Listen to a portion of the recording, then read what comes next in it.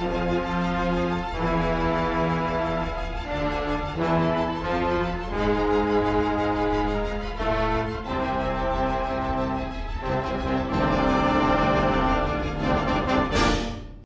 back to Your Favorite Scary Movie. My name is Cam Weeks, and today with me I have my dear friend Lee. Lee, welcome.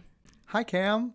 So Lee, what's your favorite scary movie? My favorite scary movie is It Follows. Excellent choice. I've wanted to talk about this for a while, so let's just dive in. Why did you pick this movie? Because it's a horror movie that doesn't do the normal horror movie tropes. It does something completely different. It really focuses on ambiguity. And just all of it is so mysterious. And I just think it's fantastic. And especially the music. That's really what it is for me. That is totally exactly what I was thinking. It's the music and the ambiguity. I actually have down in my notes the word ambiguity and the Mine word too, music. Look. Wow. Yes. Wow. So let's start from the beginning of this movie. We were actually just discussing it before we started recording. It dives right in. Oh, yeah. To a pretty terrifying scene. With absolutely no explanation. With absolutely no explanation, which is exactly what this movie is. Terrifying with no explanation. Yeah. You kind of get the idea that something is following. You don't know what that means before you see it, right?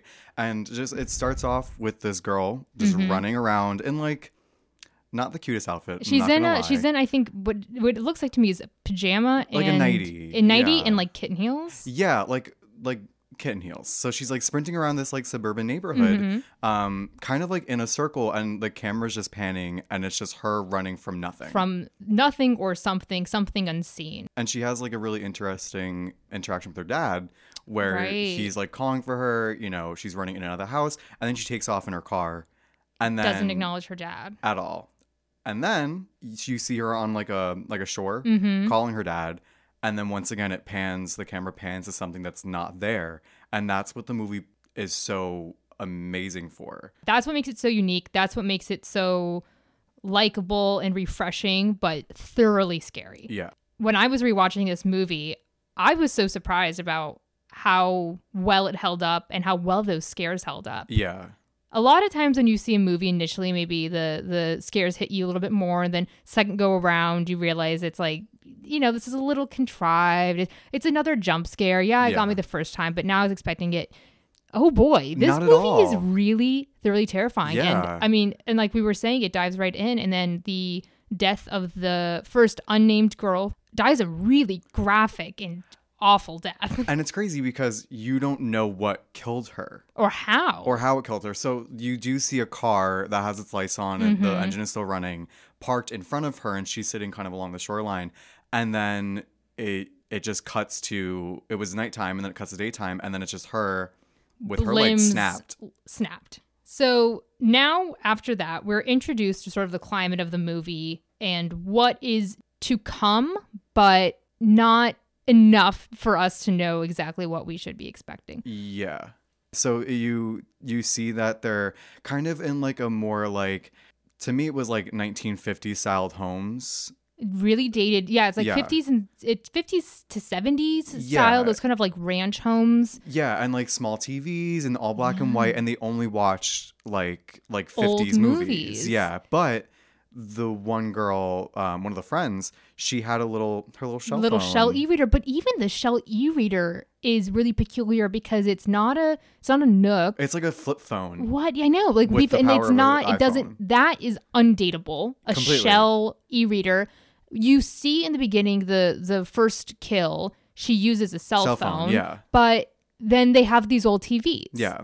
And even if you look pay attention to the cars, it's newer model cars and then older model cars that are all, none of them are beat up or broken down. They're all relatively new looking and still current.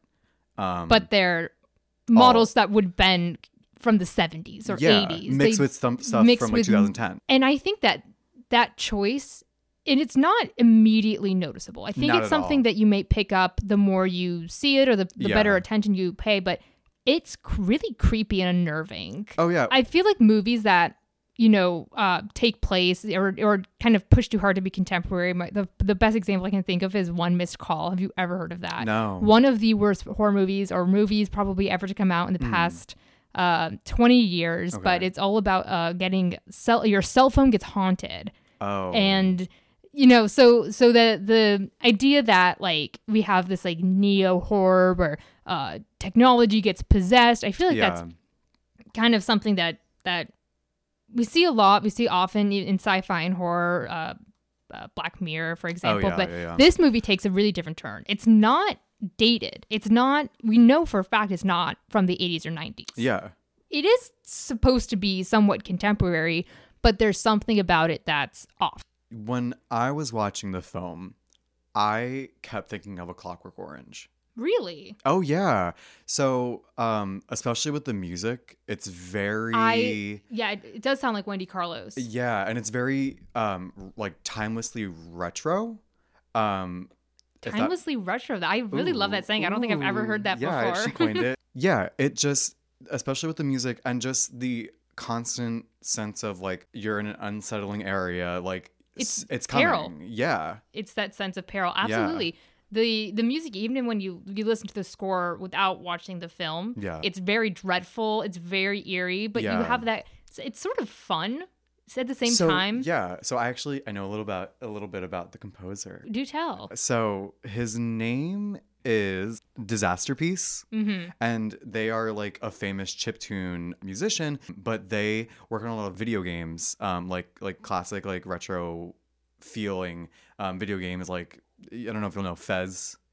I've never heard of that. I'm not a video game person, but I'm sure somebody listening is. Yeah. So Fez. Fez. If you knew it, it sounds exactly the same and adds to that sense of ambiguity because it's another thing that's maybe referring to something older with the retro recalls vibe. The 80s. It definitely recalls the 80s, undoubtedly. And then a lot of the, like we were saying, the clothes, the cars, the technology. Yeah. There is no specific time period. We can't really define where we are. And the shooting location also perfectly enables that. Yeah. It's, I believe it was shot in a suburb of Detroit or a neighborhood of Detroit that has not been updated. Yeah. Clearly not been updated in it was scary to watch. The town itself. Yeah. When they were like panning through all like the abandoned homes, it was like that was like scarier than some of like the moments that they were playing with in the film. It was terrifying. The use of atmosphere and how it can play into the story so well, I think was seamlessly done. Sometimes movies that are heavily atmospheric kind of lack content, or some movies that are really content heavy sort of sacrifice atmosphere. Yeah. And the way that these two play together really aids in the fears. Completely. Going off of what we were saying about ambiguity, let's jump into a little bit of the plot. So after that first death sequence, we're then introduced to our main group of characters and our protagonist, Jay. It's Jay, her sister, and then their little group of friends. Yeah. And that's essentially all whom we're going to follow through this movie. Yeah. We first see Jay lounging in this above ground pool. It's a look. And I'm sure you've noticed this too, that she's being watched by her two little neighbor boys. Yeah. And there's nothing inherently insidious about this. It's like harmless. It you know is what I mean? harmless, but this is indicative of what we are going to start experiencing through this movie, but in a much more nefarious way. It brings in the theme of innocence, but also just the idea of being followed. Exactly. And that's what I picked up on mostly. Yeah. So moving forward, she goes on a date with a guy that she's been seeing. It seems like she's been seeing him for a little while, enough to know her sister. Her sister has an opinion on him. Her sister has an opinion on him. Yeah. Sister, likes him. Yeah. But we don't know too much about him. It doesn't seem that she knows too much about him either. This isn't a long-term boyfriend at all. Yeah, so mysterious. So they go to a movie theater, I guess sort of like on the main street of their Detroit neighborhood. Yeah. And it is a creepy, very dated theater, very beautiful theater. Yeah. But maybe not somewhere that I would particularly want to see a movie on a Friday afternoon. Yeah, no, not really. So she goes on the date with this young man, and they're standing in line to purchase their tickets, and they play this kind of peculiar game. Yeah, it's something that like I've never played as a kid. It's something weird. I doubt this is a real game. Yeah. It's sort of convoluted, but it works really well with the film. And I think that even the fact that it's convoluted works well with the film. Yeah. Considering this film does not want to explain much to you. At all. The game works a little something like this. You're standing with your friend and you have to silently pick a different person around you who you would like to sort of trade places with. Yeah. And then your friend has to guess who you picked and then also, I suppose, guess why. Or you have to at least explain to them why you picked it. Yeah. So the date picks a little boy. Yeah, with his father and mother, and he comments on just how much fun he's having. He doesn't have anything to worry about, nothing wrong. And that introduces the theme of innocence in the film. Yeah, that's an interesting thing that you picked up on because I don't think I noticed it until now, but now that I'm thinking of it and sort of incorporating innocence into the plot of the movie, I can see why you saw that. Yeah. So they go into the theater, and like I said, it's this eerie old theater. There's an organist playing to warm the crowd before the film, which is not something that happens in this day and age. Nothing I've ever heard of. Yeah. I think like the past 100 years. This is something that I believe was commonplace in the early years of cinema, but probably I don't think any theater in the 2000s would hire a at organist. All. Yeah, like his grandma. And who wants to listen to an organist when they're going to go see a movie? Honestly, I mean, I have appreciation for like a knight's Wurlitzer organ, but I don't know if I want to go see like the new Batman movie and have to listen to an organist. That's true. But it totally adds to the atmosphere. Yeah. And clearly music plays a big part in this movie. Definitely. And even though this is not part of the score, it's no, it's something completely just there. Just something to have. It's atmosphere. So they continue to play this game where they have to pick another person to become. And in one of the eeriest and most unnerving moments in the film, the date says, "Oh, I bet you want to trade places with the girl in the yellow dress." Yeah. And Jay's looking all around, and there is no girl with the yellow dress. Yeah, she said, "Whomst?" She said, "Who?"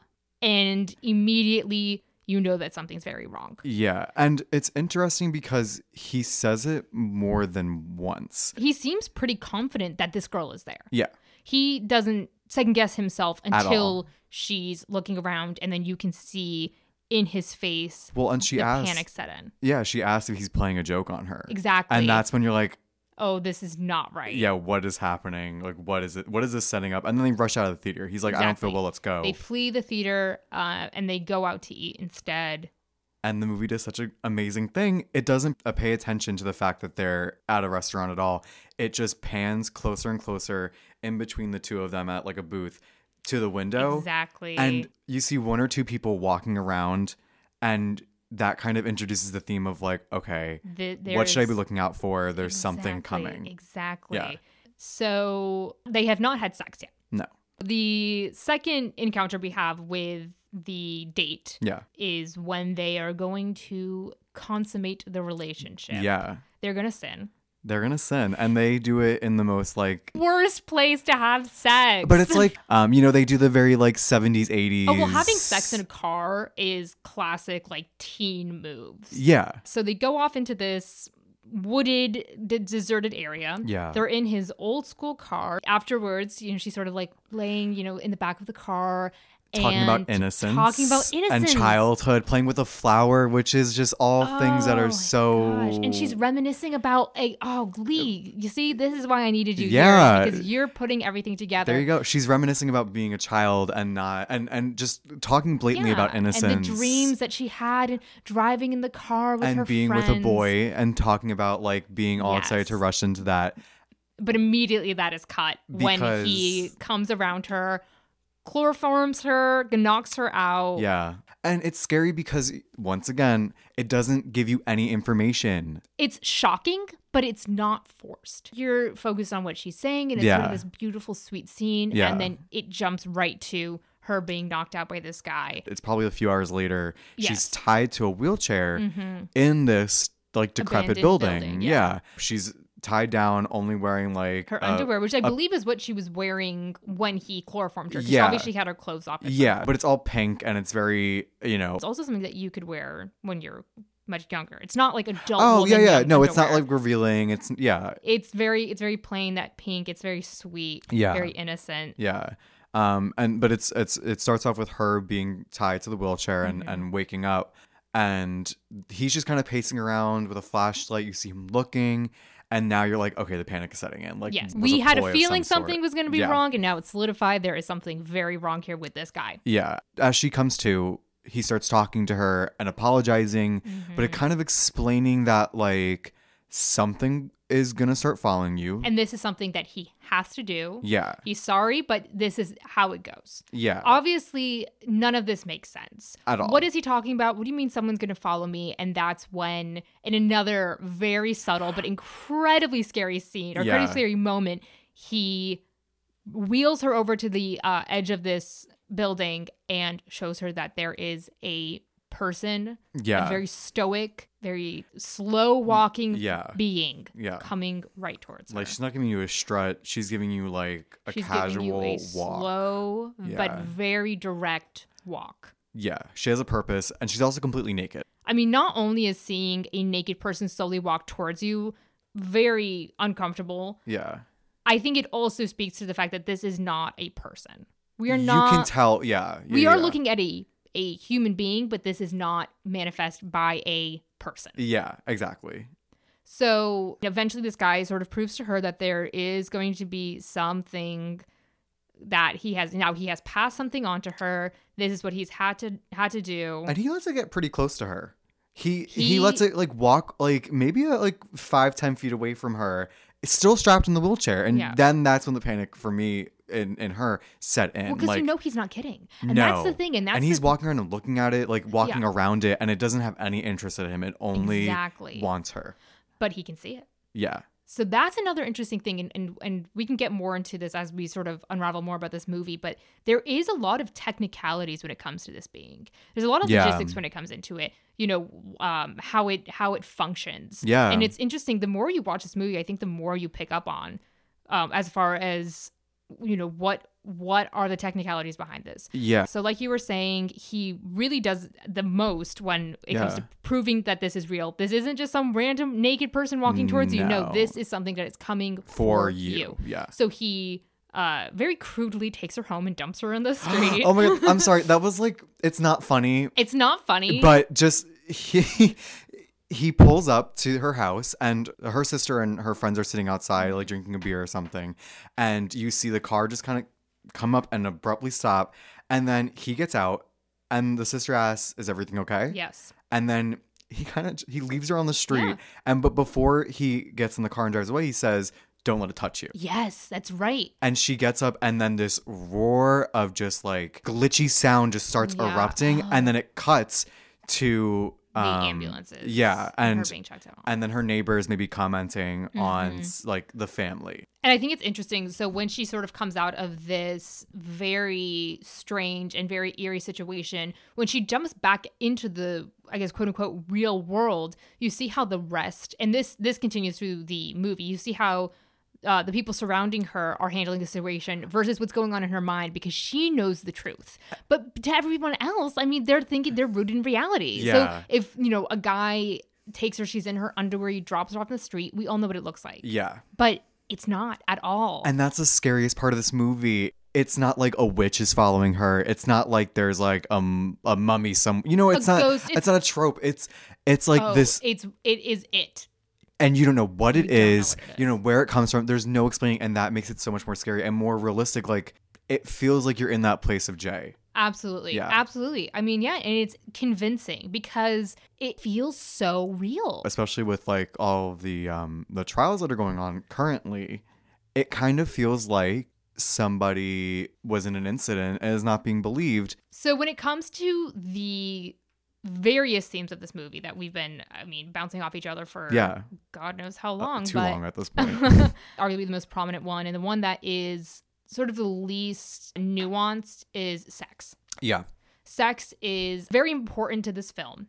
It's like the whole driving force. When you're talking about the logistics of this being, it can only be passed on. It's passed through sex. Yeah. And clearly that's an allusion to sexually transmitted diseases. Yeah. And what I appreciate about it is that it's very obvious. The director and then the writer didn't pretend like you have to really think really hard to figure it out that it's an STD. No, look, we got it. It's pretty just there for you to view. But and personally, I get very frustrated when movies sort of spoon feed like a message to the viewer, but this works really well. Yeah. It works really well because, I mean, why not? Why can't a evil being be passed through sex? And be invisible and not be far-fetched. It's just a person. Yeah. So I think it's interesting, too, that you brought up themes of sexual assault. Yeah. Because on one hand, even though the sex is consensual, the passing of this quote-unquote problem is not. Yeah. And then the fact that she has to kind of plead with people to believe her. Yeah, it's really relevant right now. And of course, there are no consequences for the sort of perpetrator. And, you know, given the perpetrator isn't necessarily the person who passed it because they were a victim as well. Correct. It is this... In the movie. Of course. Yes. Yeah. We're talking about the movie. But it's almost sort of like I had to do what I had to do. Yeah. And this is how it is. And I have to think of what would I do if I was in this position. Yeah. Could I bring myself to pass it on to somebody else? Yeah. Especially somebody I know. So continuing on with the film, now they kind of start to ask questions. Like the panic within the friend group starts to set in. And one of my favorite scenes in the film, she's in her bathroom kind of just staring at herself in white underwear.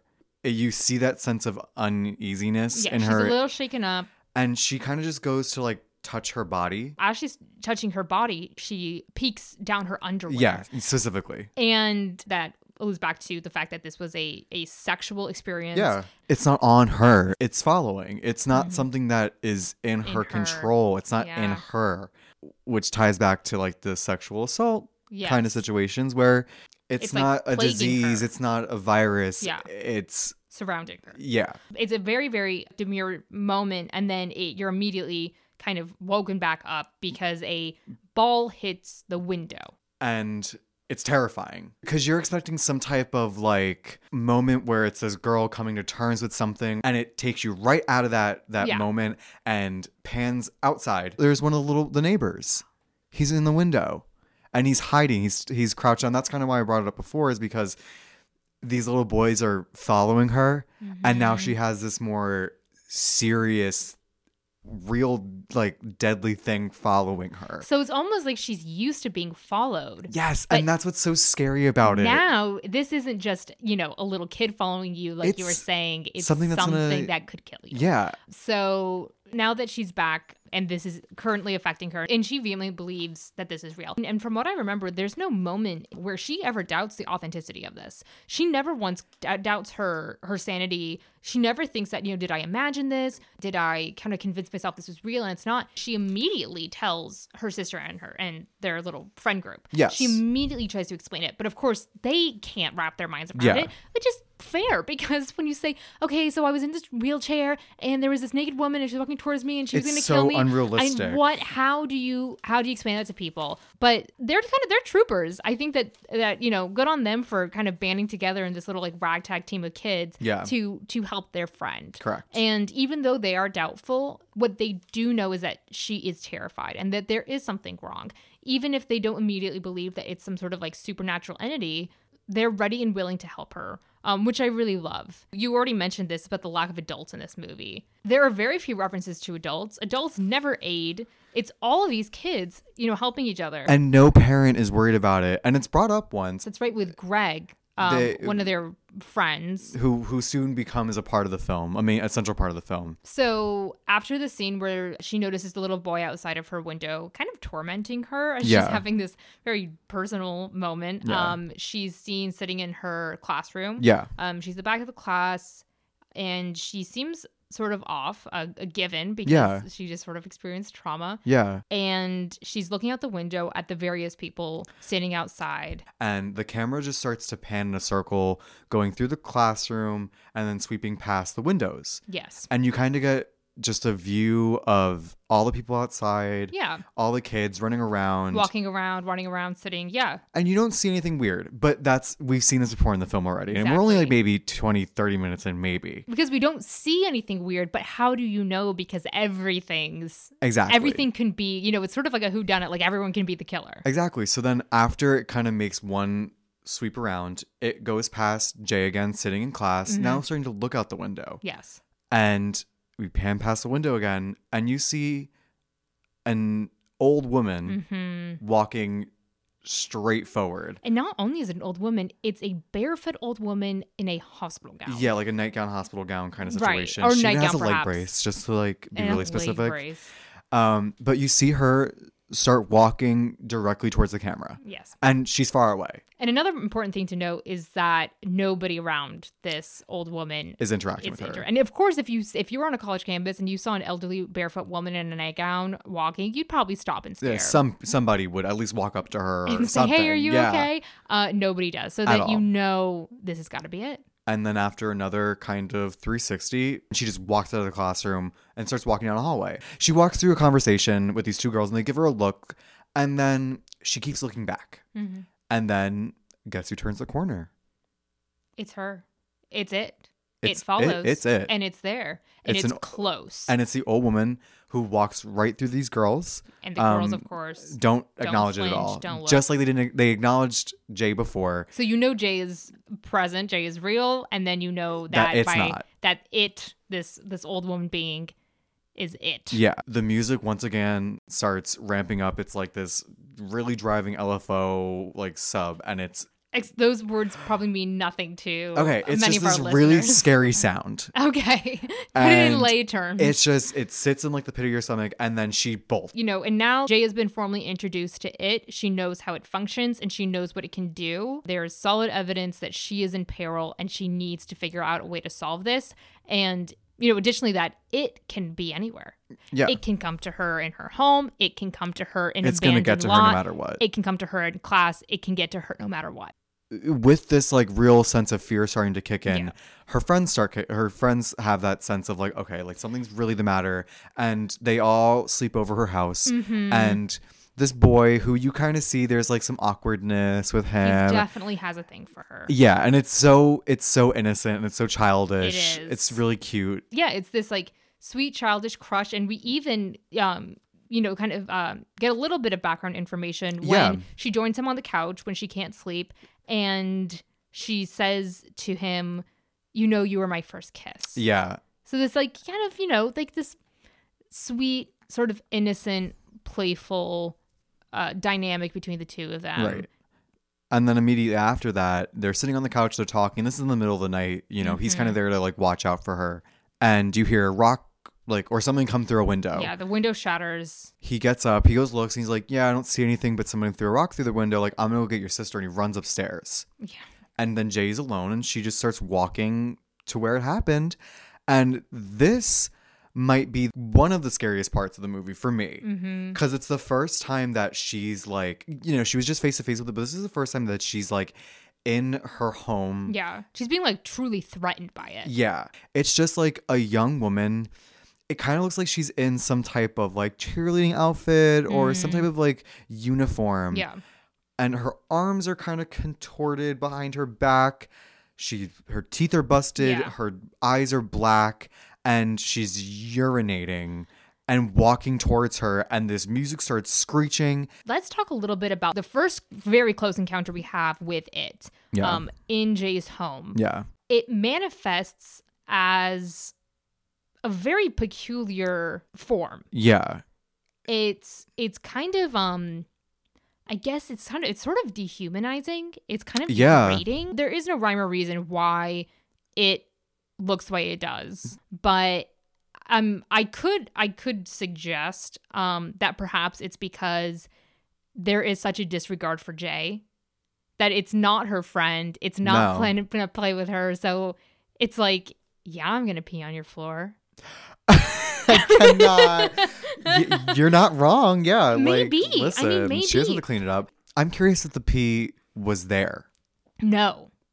It's not. Oh, wait, you have definite. I don't have definite proof, but I feel like even for a fact that and this is skipping to the very end, so I apologize, but when it bleeds, only she can see it.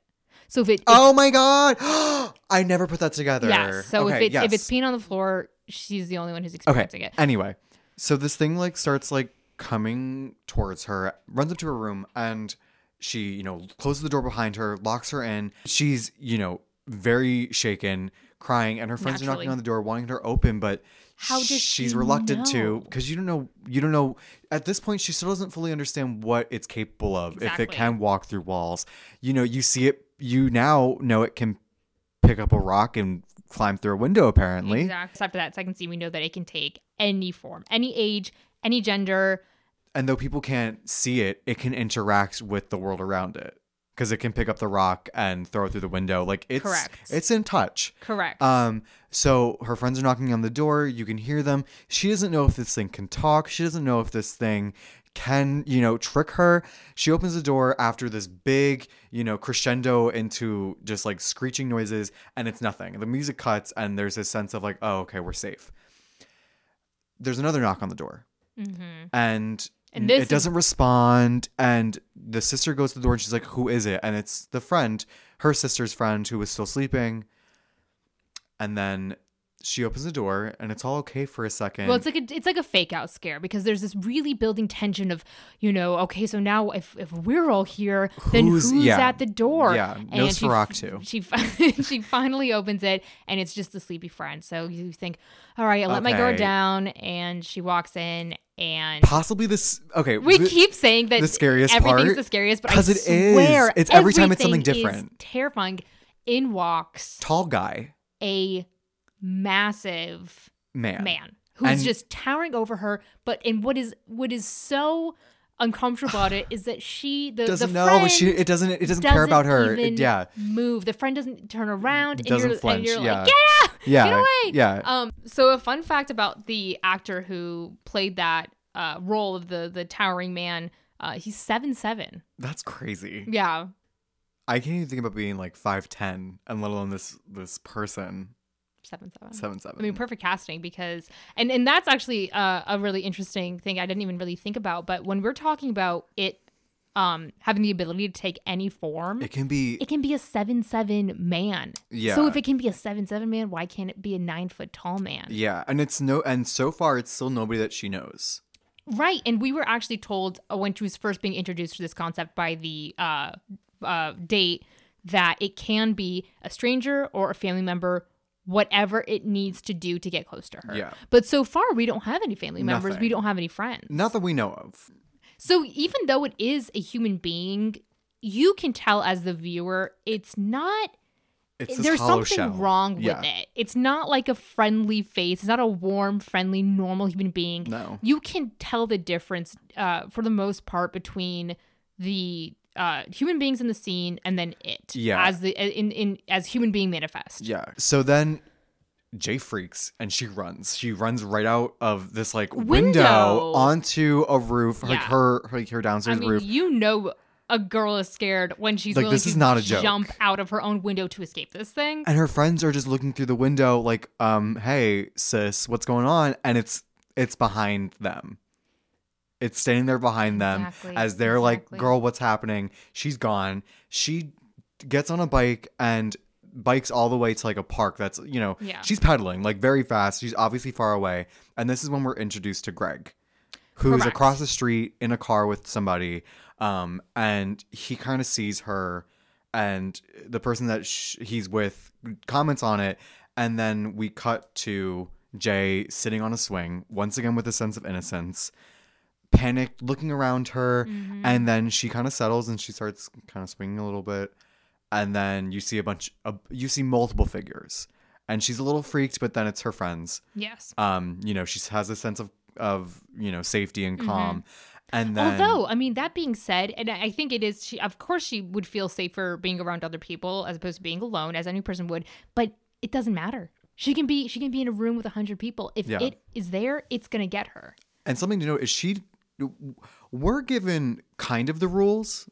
Don't let it touch you. Yeah. But it's never really explained yet what it will do, what it can do, how it will get you, what happens if you're touched by it. So now she's with her friends, and then after she's in this kind of sense of safety with her friends, they see another figure come out of the shadow coming towards them in this park in the middle of the night, and it's the character Greg, who we're now introduced to. Yes.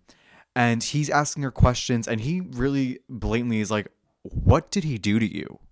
Yeah, he's and we don't know much about Greg. We don't really understand the relationship too much. We At know all. that They're neighbors. They're neighbors and that they've known each other before, but he seems very concerned about her. Yeah. And kind of immediately jumps into this group without hesitation. Yeah. So they're common enough that they knew each other's names, you know, and they're friendly.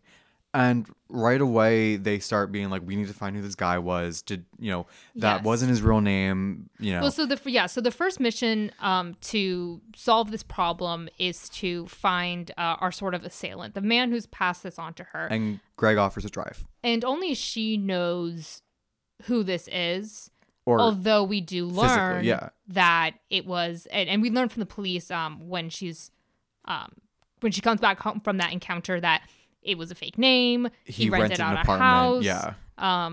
And so we're gonna have our first quest is to go find this guy, and her friends and now Greg, who, there's no saying that they truly deeply believe that this is real, but they immediately are on it, band together to help her. Which get you friends like that. Getting friends like that will help you battle an evil deity because that's real. I mean, that's like me and you when you're like, hey, I'm hungry, and I'm like, on my way.